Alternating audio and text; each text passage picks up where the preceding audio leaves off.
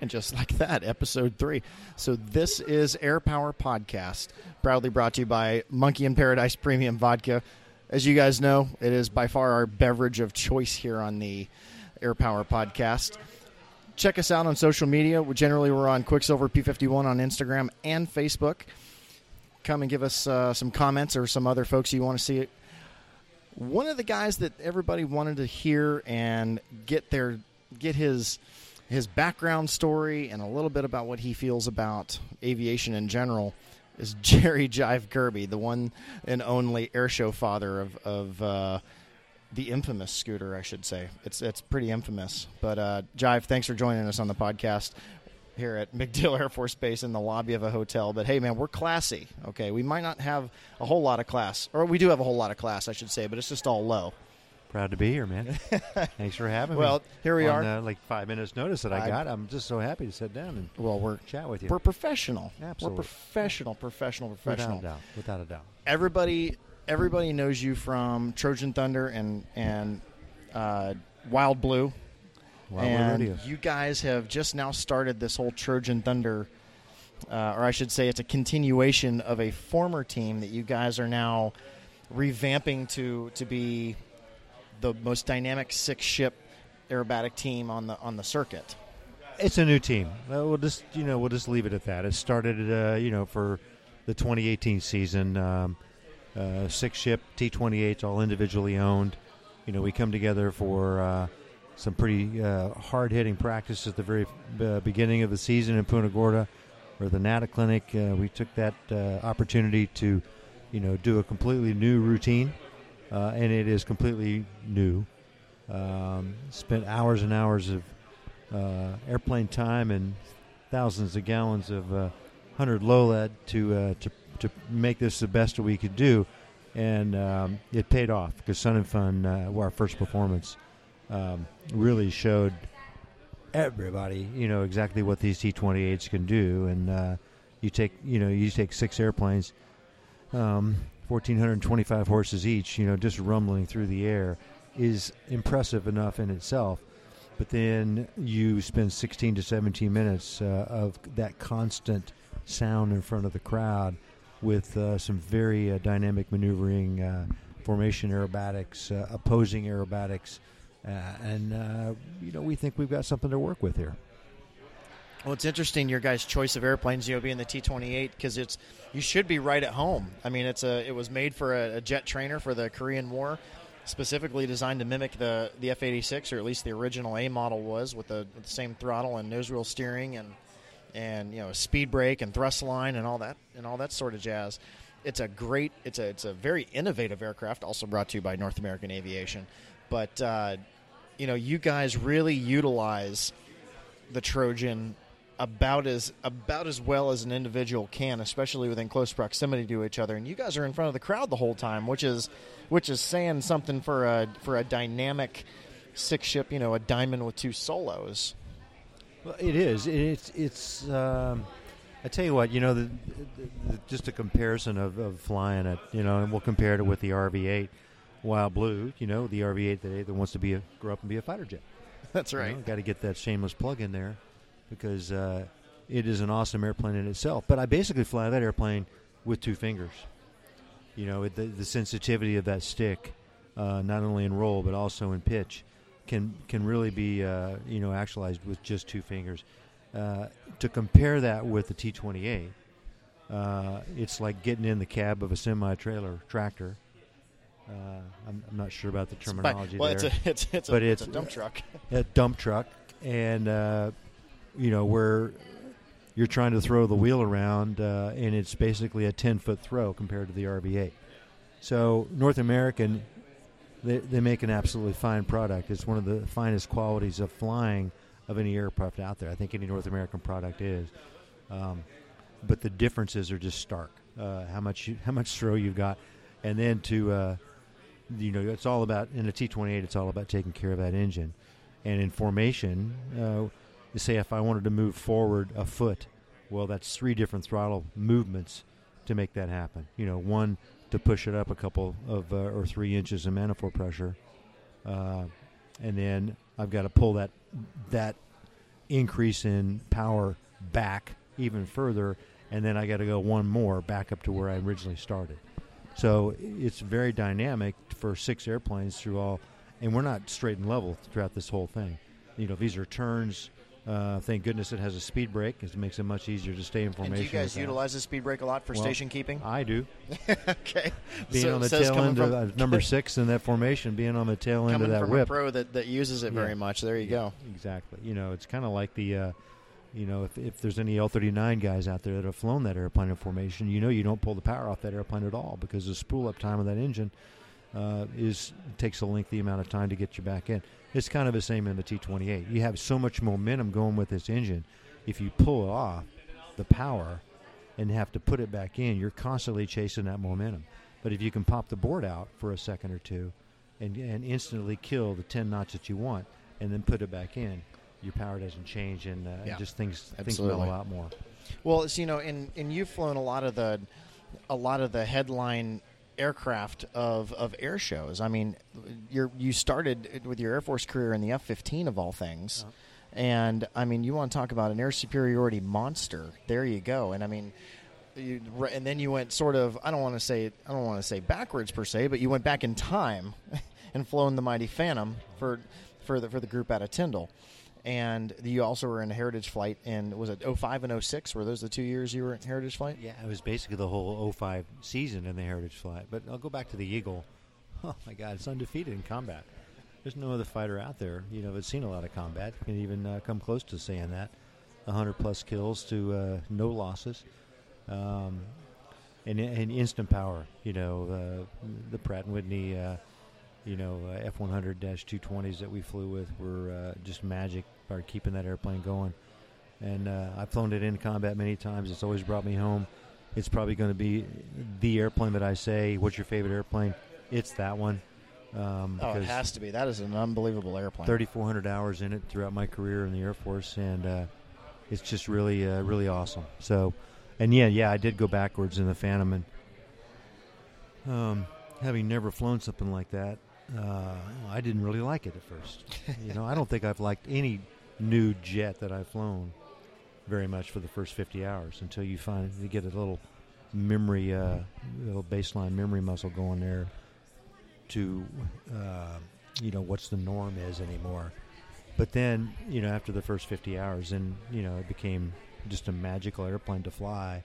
Not because it was the best turning airplane or had the best avionics in it, but for me, it was about the history of the airplane and being able to now showcase that airplane in front of the many veterans that had experience with it, mainly from the Vietnam era. Yeah. From your even your background before we're going to get into some sort of background questions, if you will, and so our listeners can get to even know you even on another level. Your first memory of aviation. What was your I don't want to say what got you into it, because a lot of times it's not necessarily the first thing you think about. But what was the first aviation memory you have? The county fair in 1960 something. I can't even remember how old I was. I wasn't very old, but there was a guy there that was his name was Joe Swindler. I very, very distinctly remember his name. He had the only airplane at our little local air patch. It was a Cessna 172. And at the Old Settlers Reunion in Lancaster, Missouri, he was offering airplane rides for 1 penny per pound. Oh, my goodness. I weighed 75 pounds. Can you believe that? I actually weighed 75 pounds at one point, and it cost me 75 cents to go for that ride. So my dad was in the front, I was in the back, and Joe was up there flying us. And I remember looking down. We were probably 1,000 feet off the ground. I remember looking down at these little cars on the road and thinking they looked like little ants. But I was hooked at that moment on. I think I was 11. And I started then. At 15 years old, I started my flying lesson. Sold on my 16th birthday, private license on my 17th birthday, and off we went. There you go, and that's how it starts. So I've preempted you with one of these questions before, but it's one that we've asked our guests before. So boxers. What's that? Boxers. No, you said commando the last time. You said commando. Are we officially changing our answer? Is that what we're doing? I'm just making sure so everybody knows I thought about we the were talking fly, about dog types. I didn't know what you were talking about here. Yeah. I was talking about favorite sport. Anyways, moving on. So let's say theoretically you can fly any aircraft in history for the duration of the gas bag, meaning that the duration of the fuel on board. I see you smiling over there. For the duration of the gas bag, and you can fly it. But at the completion of said flight, you have to give up your pilot's license. You can never fly again. You can't even ride in the first row of first class. That's too close to the cockpit, my friend. What's it going to be? I can't remember what we talked about before. We did have a very lengthy discussion on that. We did. It was actually a scenario based. It was. And I remember I was going to gun snort in That's an correct. F-15. That's right. And then just keep on flying it forever. Because I originally asked Snort this question, and he said he wanted a slick Tomcat, and we allowed you guys one refueling. Yeah. And you wanted a slick Eagle.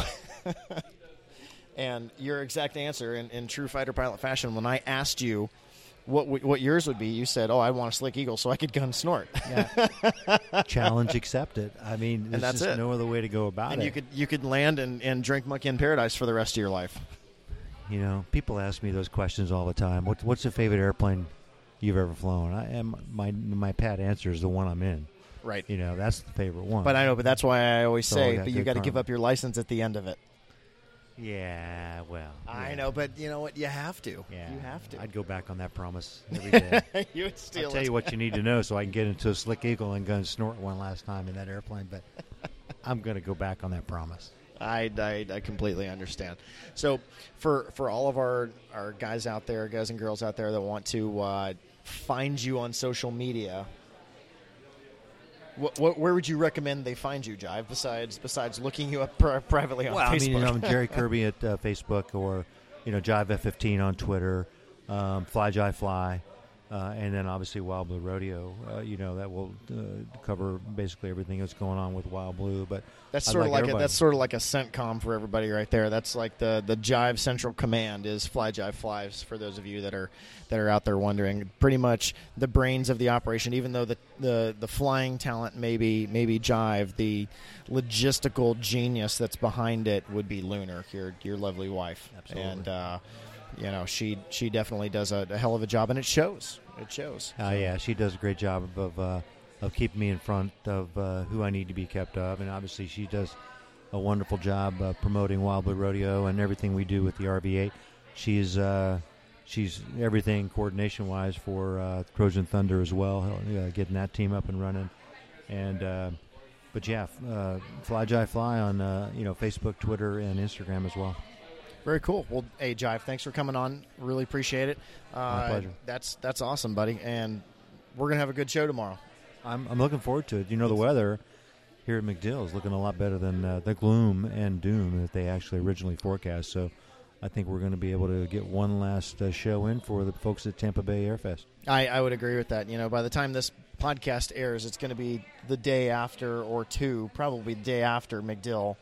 I might throw it up tomorrow. We'll see. It depends on how our weather and so forth and so on. But the one thing that I really wanted to emphasize about everybody that came out to this air show today is, thanks to the crowd for sticking it out. It always looked like it was going to rain the entire day, but we got in an entire show, and everybody got in high shows too at the same time. It was very nice. Yeah. Incredibly high overcast. Nobody got sunburned. That was great. I mean, so. But Jive, thanks as always. Come on. You can always come on and invade. You can keep the Monkey in Paradise too, by the way. It's our parting gift to you. Wonderful, thank you very much. It's actually pretty nice stuff. It's not too bad. It's not too bad. Alex does well. How many times is it filtered? It's distilled 7 times and distilled carbon 7. filtered for your pleasure, Jive. Okay, So okay, it's my pleasure. Thanks very much. Yeah. So. It's great to be here, Scooter. Hey, man, no worries. All right, so anyways, getting back to it. Our next guest, I can't say enough good about this guy. He's like a Swiss Army knife. He does it all. For those of you that follow Michael Goulian, he's kind of a new guy. He's only been on the show circuit 145 years. But he also races in the Red Bull Air Races. And his on-site tactician, strategist, and just overall knowledge base for Red Bull is a guy by the name of Pablo. And this guy, I've gotten to know him over the past couple years, has just been phenomenal. He's been like Mikey's right-hand guy. He's done a lot for him. He also does stuff on the air show circuit. He does everything from working on the airplane to moving the airplane to, I mean, we're talking like football style, like electric chalkboard, going through like how to cut up the chicanes, and we'll talk about all that stuff in the strategy of Red Bull Air Race. For those of you out there that are Warbird folks, it is by far a whole nother animal than Reno Air Racing. It's not even, as a matter of fact, it's not even the same category. It's not even considered if Reno Air Races is a mammal, then Red Bull is like a marsupial because it's a mix of everything. And I'm going to bring on Pablo real quick. Here he is. Pops, thanks for coming to the podcast, man. Air Power Podcast. Thanks for coming on board. This is awesome. I can say, in your episode like 2000, I'll say I listened to the first one. There you go. Hey, whatever, man. That's like one more than the rest of everybody. There you go. The one thing that I really want to emphasize about you is, man, you do it all. You fly. I mean, you're a wrench. You're a strategist. You're everything. I mean, we're coming up with words at this point. We don't even know what to call you. We're just going to call you a Swiss Army knife. Dude, just call me Pops. We'll just call you Pops. That's so my title. Red Bull Air Race. The big thing about it is, you're trying to hit gates. You're trying to hit certain altitudes going through these gates. And I don't think anybody realizes that. Everybody, when you talk about at least the Warbird section, everybody used to think that Red Bull Air Races was like a mix of competition aerobatics and racing, which it's not. It's a whole nother animal. Yeah. Well, yes and no. That's how it started. I think if you dig down really deep, and I'm saying like 2003 or 4 or 5. The first Red Bull Air Races involved aerobatic figures. So guys would have to go out and then fly a vertical and do a full roll or a quarter roll down on the vertical, blah, blah. And then there's all of these elements. I won't say evolved, but they kind of went away, and it turned into more into racing, And when you talk Reno, which is what we in America know more, and then we go to Red Bull, I think the straight comparison is oval racing, NASCAR, just raw speed, flat out. Go fast, turn left, as they even say on the poster. Exactly. Yeah, fly fast, turn left.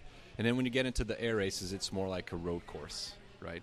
So you have low-speed corners, you have high-speed corners, you have chicanes, and all of those elements. So for those of us that don't speak Red Bull, chicanes are like a slalom, for the lack of words. Chicanes are like a slalom. There you go. The name comes from Formula One. So in Formula One, it's kind of an intermediate speed corner, but it's a succession of 2 or more turns, right? So it's kind of high speed, and you do, it's a slalom course.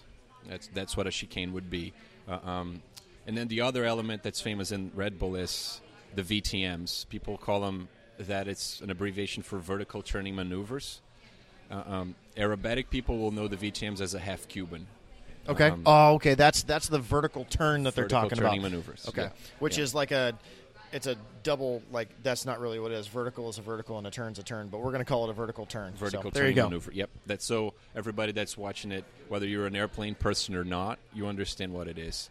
The airplanes fly flat, flat, flat, and then they have to do this vertical thing, which we call a vertical turning maneuver. You see an aerobatic pilot, he'll look at it and say, "Oh, that's a half Cuban." Right, exactly. It's a 5/8 loop with a roll on the down line. That's exactly what it is. But it's flown completely different.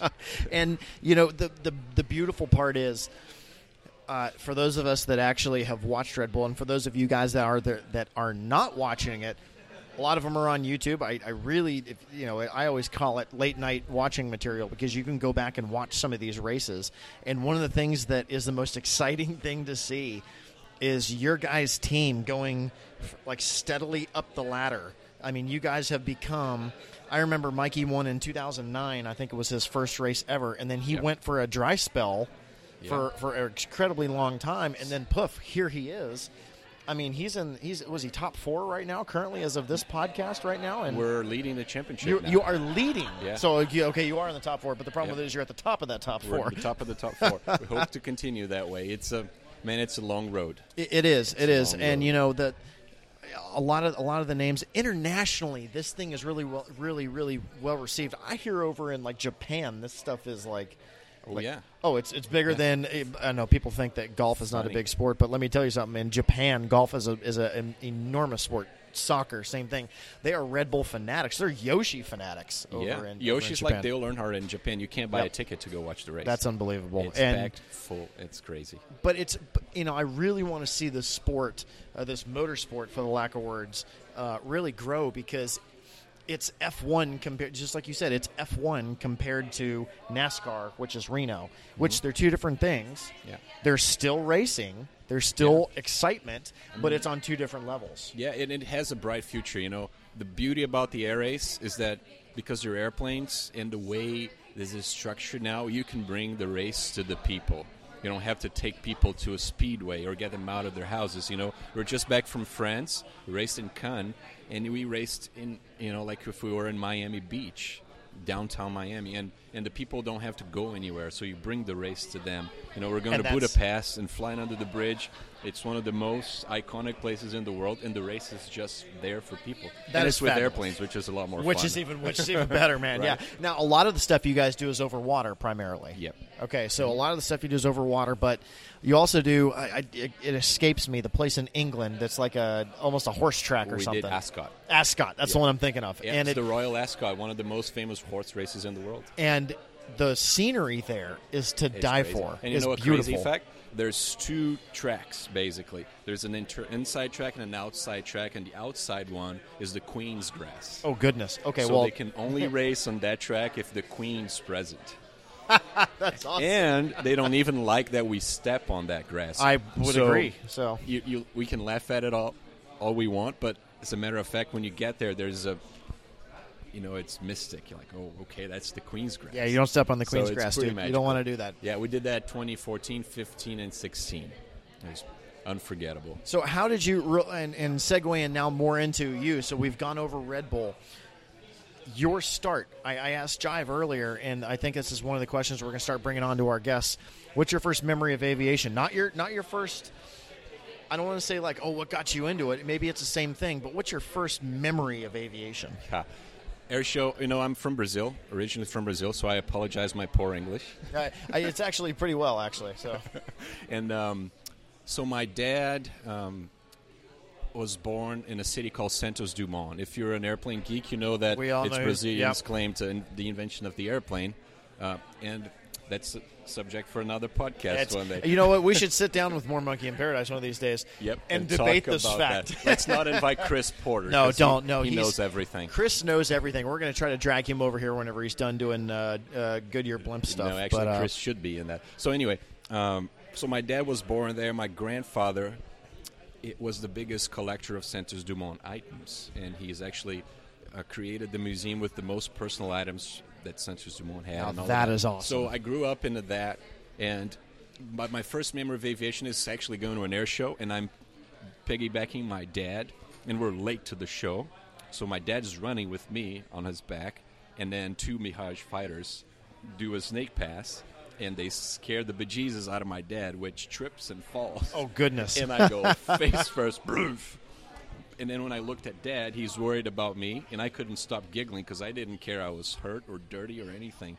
I was just so excited about the fighter jets that just went by. That's cool. So that's my first memory. Let me tell you, so that's a good one. That's a really good one. Now, so from there, you have, like I said, you're a Swiss Army knife. You fly all these airplanes too. You've flown Mikey's air show airplane. You've flown his Red Bull airplane. Yep. You actually compete yourself. I do. And you compete in a one design, and which is a phenomenal flying airplane. Yeah. And cute little bugger. It really is. It gets you to where you need to be, and it does what it needs to do. Yeah. And you flew in nationals. I did. You did. And how well did you do? I got fourth place in Sportsman. Which is awesome. And congratulations. I haven't even since then. I know it's been like we're barely like 9 months since then, but congratulations. That's so cool, man. Thanks. It's awesome. And you also had an article published in Sport Aerobatics recently. I did. Which was incredibly written, by the way. Yeah, thanks. So well done. Thanks. sectioning back to this whole Red Bull being a sport thing. It's so much more than everybody just strap a big engine. Reno is who can put the most money into their engine, and I say that lightly for those of you Reno folks out there, but I mean, it takes hundreds of thousands of dollars to build one of these race Merlins, for the lack of words, or these race 3350s that go in the or even 4360s that go in the Sea Furies. At Red Bull, you guys all have engines that are dynoed within a certain percentage of each other. Yeah, since 2014 when the races came back, they have standardized the power plant. So everything Firewall Ford is the same. Now, the engines all come from Lycoming. They're dynoed to within 3%. The propellers are all hearts or claws. And what you can do around them is very limited. It's mag timing. You can balance your nozzles on the injectors, and you can do induction and a couple of things differently, basically cooling, which is a big deal. But the engines are all the same, and that gave us all a very level playing field, which made the series a lot interesting. It used to be that the split between first and last could be 10, 12, 14 seconds, and these days they're all within 2 seconds. And I noticed that. The first. I remember the first race of the season, like 1, 2, and 3 were all separated by right at 2 seconds. Yeah, the perfect example is we won the race in Abu Dhabi this year by a 0.3 of a second margin, so a quarter of a second, and you got third place in France by 3/4 of a second. Unbelievable! It's just. Yeah. Everybody says, baseball and football are games of inches. This is literally a game of milliseconds. It literally is a game. Yeah, and for aviation geeks, when you just get into it and you see what causes those 3/10, where did you lose those 3/10, right? So you prepare the plane and you do the engine setup and you do the aerodynamics and you put it on the track and the pilot flies it, and then he goes and he's 3/10 slower. And you go, oh my God, what it is that happened? And then you try to analyze that data, and very often that difference can be he was, 5 feet too wide out of a corner, or his elevator deflection was, maybe an inch too little. Unbelievable. You guys are talking. Right. You guys are talking such minute stuff that it comes down to also. A lot of stuff you cannot talk about, but a lot of the aerodynamic differences that are on these aircraft. You guys have done phenomenal work with Mikey's airplane. Yeah, we can't tweak the engines, right? So Correct. So you're left with aerodynamics. In the end, you really need everything, Scooter. You need an airplane that performs. You need an engine that works well. You need a pilot that is in a good day and and has done everything right that week, from eating well to sleeping well. You deal with all of this jet lag going to these places, and you need a very well functioning team. You need all of that to hit the spot and perform on race day. Different from most sports or your average racing, you go out and you have 200 laps to get a race right, and then the Red Bull Air Races on race day, you have 3 laps that have to be perfect or near perfect. So it's not like if you go in and then you pull 10 Gs, you pull 9.8 or 9.7. You can't go out on the second lap. Tell me the difference between 0.2 of a G whenever you're pulling. Exactly. Yeah. And you guys also can. There's several penalties that I understand. Like you can over G a maneuver, from what I understand. Yeah. You can fly an incorrect level or incorrect height. Correct. That's going around the pylons, which Correct. is, if you look at the pylons, that's the yellow band, correct? That's red where band. It's a red red band. band, So yep. that's where your helmet has to be. Correct. So Perfect. I mean, it's in Reno. You have a ceiling and a hard deck type thing where you have to fly in between. So it's kind of the same thing, except in Red Bull, guys, it's like the width of your head. Yeah. So, and you're going at 200 plus knots. Yep. So there's that too. Yep. But it's such more of it's way more of a science than people understand, especially the aerodynamics portion of it. You guys and Kirby and even when Hannes was still around, I mean, all the stuff that he did to his airplane, that God stuff bless was Hannes, magical. man. Yeah, exactly. It's shout out to Hannes. But I mean, that's it's such a science, and I'm such a geek over that because it's amazing what stall strips on certain portion of your wings can do, or shark skin, or You want to hear a funny fact? I want to hear it. When I started with Michael about 4 years ago, we had just taken delivery of this Edge 540, and I just the other day was browsing through my iPhone. It's the funniest thing. And I'm looking at me doing my first cross country. Like, that crazy dude checked me out. He goes, I'm going from Croatia to Budapest. Had never flown an Edge. Like, good luck. Oh, great.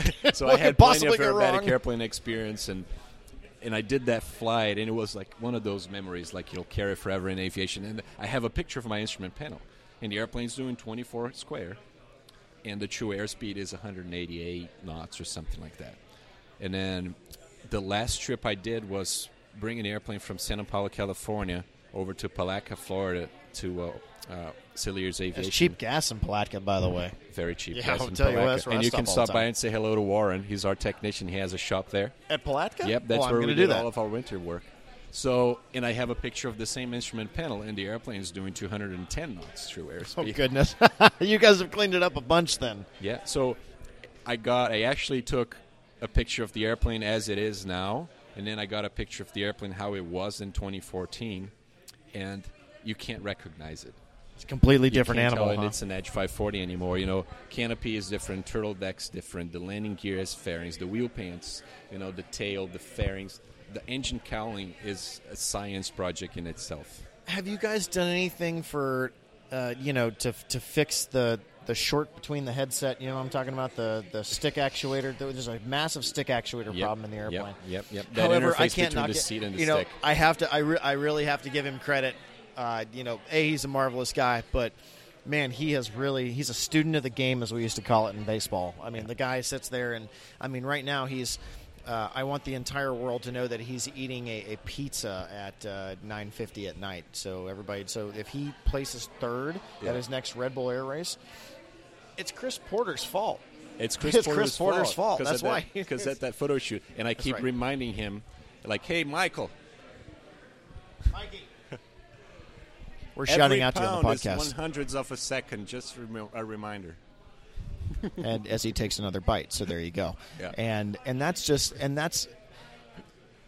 once again going back to the science. Yeah. You know, it's amazing. And You learn one of all our of these things. one of our beloved Challenger class guys, Kevin Coleman, made an amazing fitness transition for his Challenger class thing. I mean, he dropped a bunch of weight, and he's still doing really well. And I would credit that to him doing his working out, going his, Everything matters. Every little bit counts. You know, we're talking. What I just said in a funny way, it's actually true. So every pound that the race plane loses, you gain 1/100th of a second in the track. goodness. So it's actually true. Oh, the airplanes have a minimum weight, so you can't go any lighter than that, and we're right up against that. So it doesn't matter that I give him crap So for are you it. telling me that in France that he probably ate a couple pieces of pizza, and that's what caused the 0.3 of a second difference? So actually, That's probably what happened. yep, might have been. If So he in would've France drank- was if the he would've drank- race where if he we would have hit drank minimum Monkey in weight. Paradise Premium Vodka, it would have dried him out. You see, it would have dehydrated him. Can I have a couple bottles and take to Yeah, Japan? by all means, by all means, please do. Is that allowed in Japan? That's probably More than legal. likely. Continue. Anyways, moving Yeah. on. So there's that 1 pound, 1/100th of a second, and this winter alone, we saved 20 pounds off that airplane. Our airplane, poor thing, it's a heavy machine because it's a V2 Edge, so it's one of the very early models. So real quick, in let's say a sentence or two, difference between a V2 and a V3. A lot of guys are racing V3s. Okay, so the Edge was born as an aerobatic airplane. Correct. It was never intended to race in the Red Bull Air races until they came around.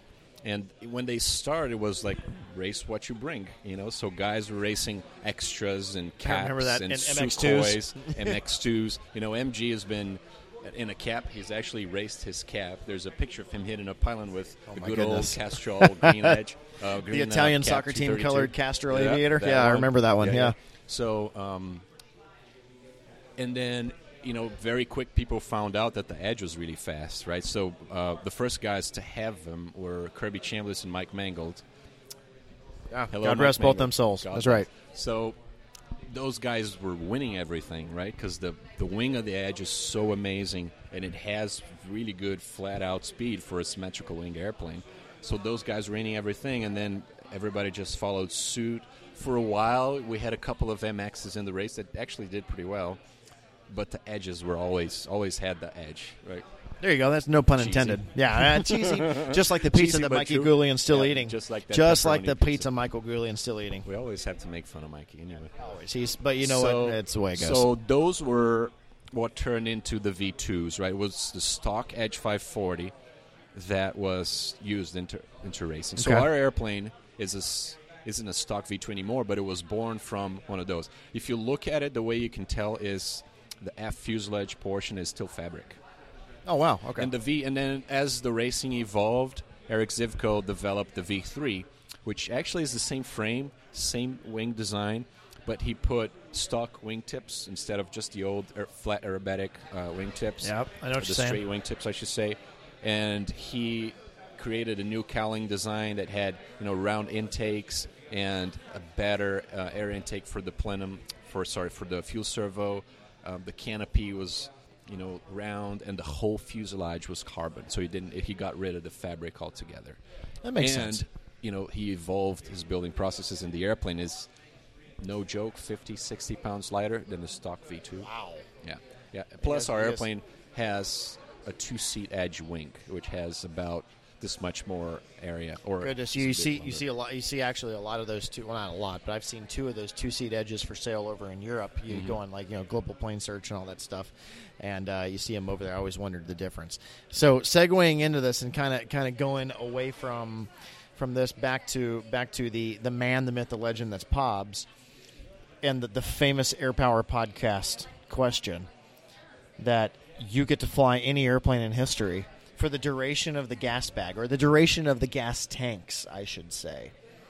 All right. Once it's completed, meaning that once you've depleted the tanks and you decide to return to base, you can never fly again. You have to surrender all pilot certificates, and just like I told Jive, you can't even fly like first class, first row. All right, that's too close. Ever for the rest of your life. What airplane are you going to choose? Man, the one that's tattooed in my back, a P-51. Oh, that one. That's the Quicksilver, really? You know a couple things about it. A few things. And you recently flew, like a couple of days ago, in the mighty SNJ, or I'm more of an Air Force Army Air Corps guy, so we're going to call it an AT-6. How was that? My first warbird time ever. And how does that compare to all of the? We're going to just degrade them and call them flip-flop airplanes. How does that compare? That's a Lee Lauterbach thing. Sorry, I know. Flip-flop looking airplane. Flip-flop thing. That's right. Those unlimited monoplanes, biplanes, whatever you want to say. What was your first? Besides the fact that you were like, oh my God, someone take the control lock off. What was the first thing that went through your head when Larry told you to take the stick? First of all, the memory is all kind of black and white. I got you. Because it's so freaking magic. You're in this thing. Oh, I thought because it was old. No.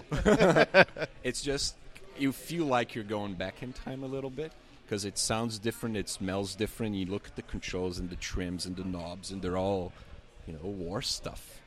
It's like I'm sitting in a museum, or like you said, you're taking the National Monument for a ride. That's what it is. And damn, it was so cool. So that's it's like a movie in black and white. It was the first thing. And then when he let me fly it, and thanks, Larry, it was a huge privilege to me. It was a lot more nimble than I thought. Like, you watch the T6s fly an air show, and they're, for us, monoplane aerobatic guys, and I've been pit specials guy, and like, wow, this thing, it's pretty nimble. Like, you can do things with it. And, I just hope I get more chances to do that, because it was a life-changing day. It was amazing. Definitely keep on the road you're doing, man. I mean, for those of us out there that see you day in, day out on Instagram, for Michael Goulian's Instagram, shout out to him on that one, but on his Facebook and all that stuff, and you see the face, you see you out there working in the pits, or I shouldn't say pits, because you can look at like the Reno pits, and they're really not a pits. It's kind of like a tent with like a couple sides on it. You guys get like this whole like fold out hangar with air conditioning and so I'll just say like the Red Bull pits. But you guys nevertheless are still working hard, busting your ass, making this thing go fast. Yeah. Any last thing you want our listeners to nail home about Red Bull, yourself, or even the infamous pizza eating Michael Goulian? Just get into it. Follow Michael. Follow the air races. It's great stuff. It's legit. It's honest. We love what we do. We hope it inspires people. It inspires me. I live my life on it, and I hope I can do it for. They actually have a live cast on RedBullAirRace.com. RedBullAirRace.com/live. That's what I've been watching it on. Yep. And even though it's at like really retarded hours, but that's a whole other story. Yeah, so. and reach out and chat. I love chatting with people online and cool. and exchanging ideas. Well, Pobbs, thanks for coming on board Air Power Podcast. It's a pleasure as always, and Thanks a lot, brother. Let's do this more time. We're gonna bring some more people on and talk about Santos Dumont on another, maybe even at Oshkosh when we can all sit around. I mean, we have more when we can actually afford a more mic setup. Give me a couple weeks lead time so I can prepare my argument. Please do. I hope you destroy him. That's all I got to say about that. All right, let's do it. Anyway, so guys, Awesome. that's our episode 3 for Air Power Podcast. Really appreciate you guys tuning in and all the questions. If you guys have ideas or you guys want to recommend somebody to come on board, hit me up on Instagram, Quicksilver P51 or Quicksilver P51 on Instagram, or our Facebook, also Quicksilver P51. We're just going through the Quicksilver site because that's really, let's be honest here, that's our bread and butter. So anyways, as always, folks, thanks for tuning in, and we'll talk to you guys next week.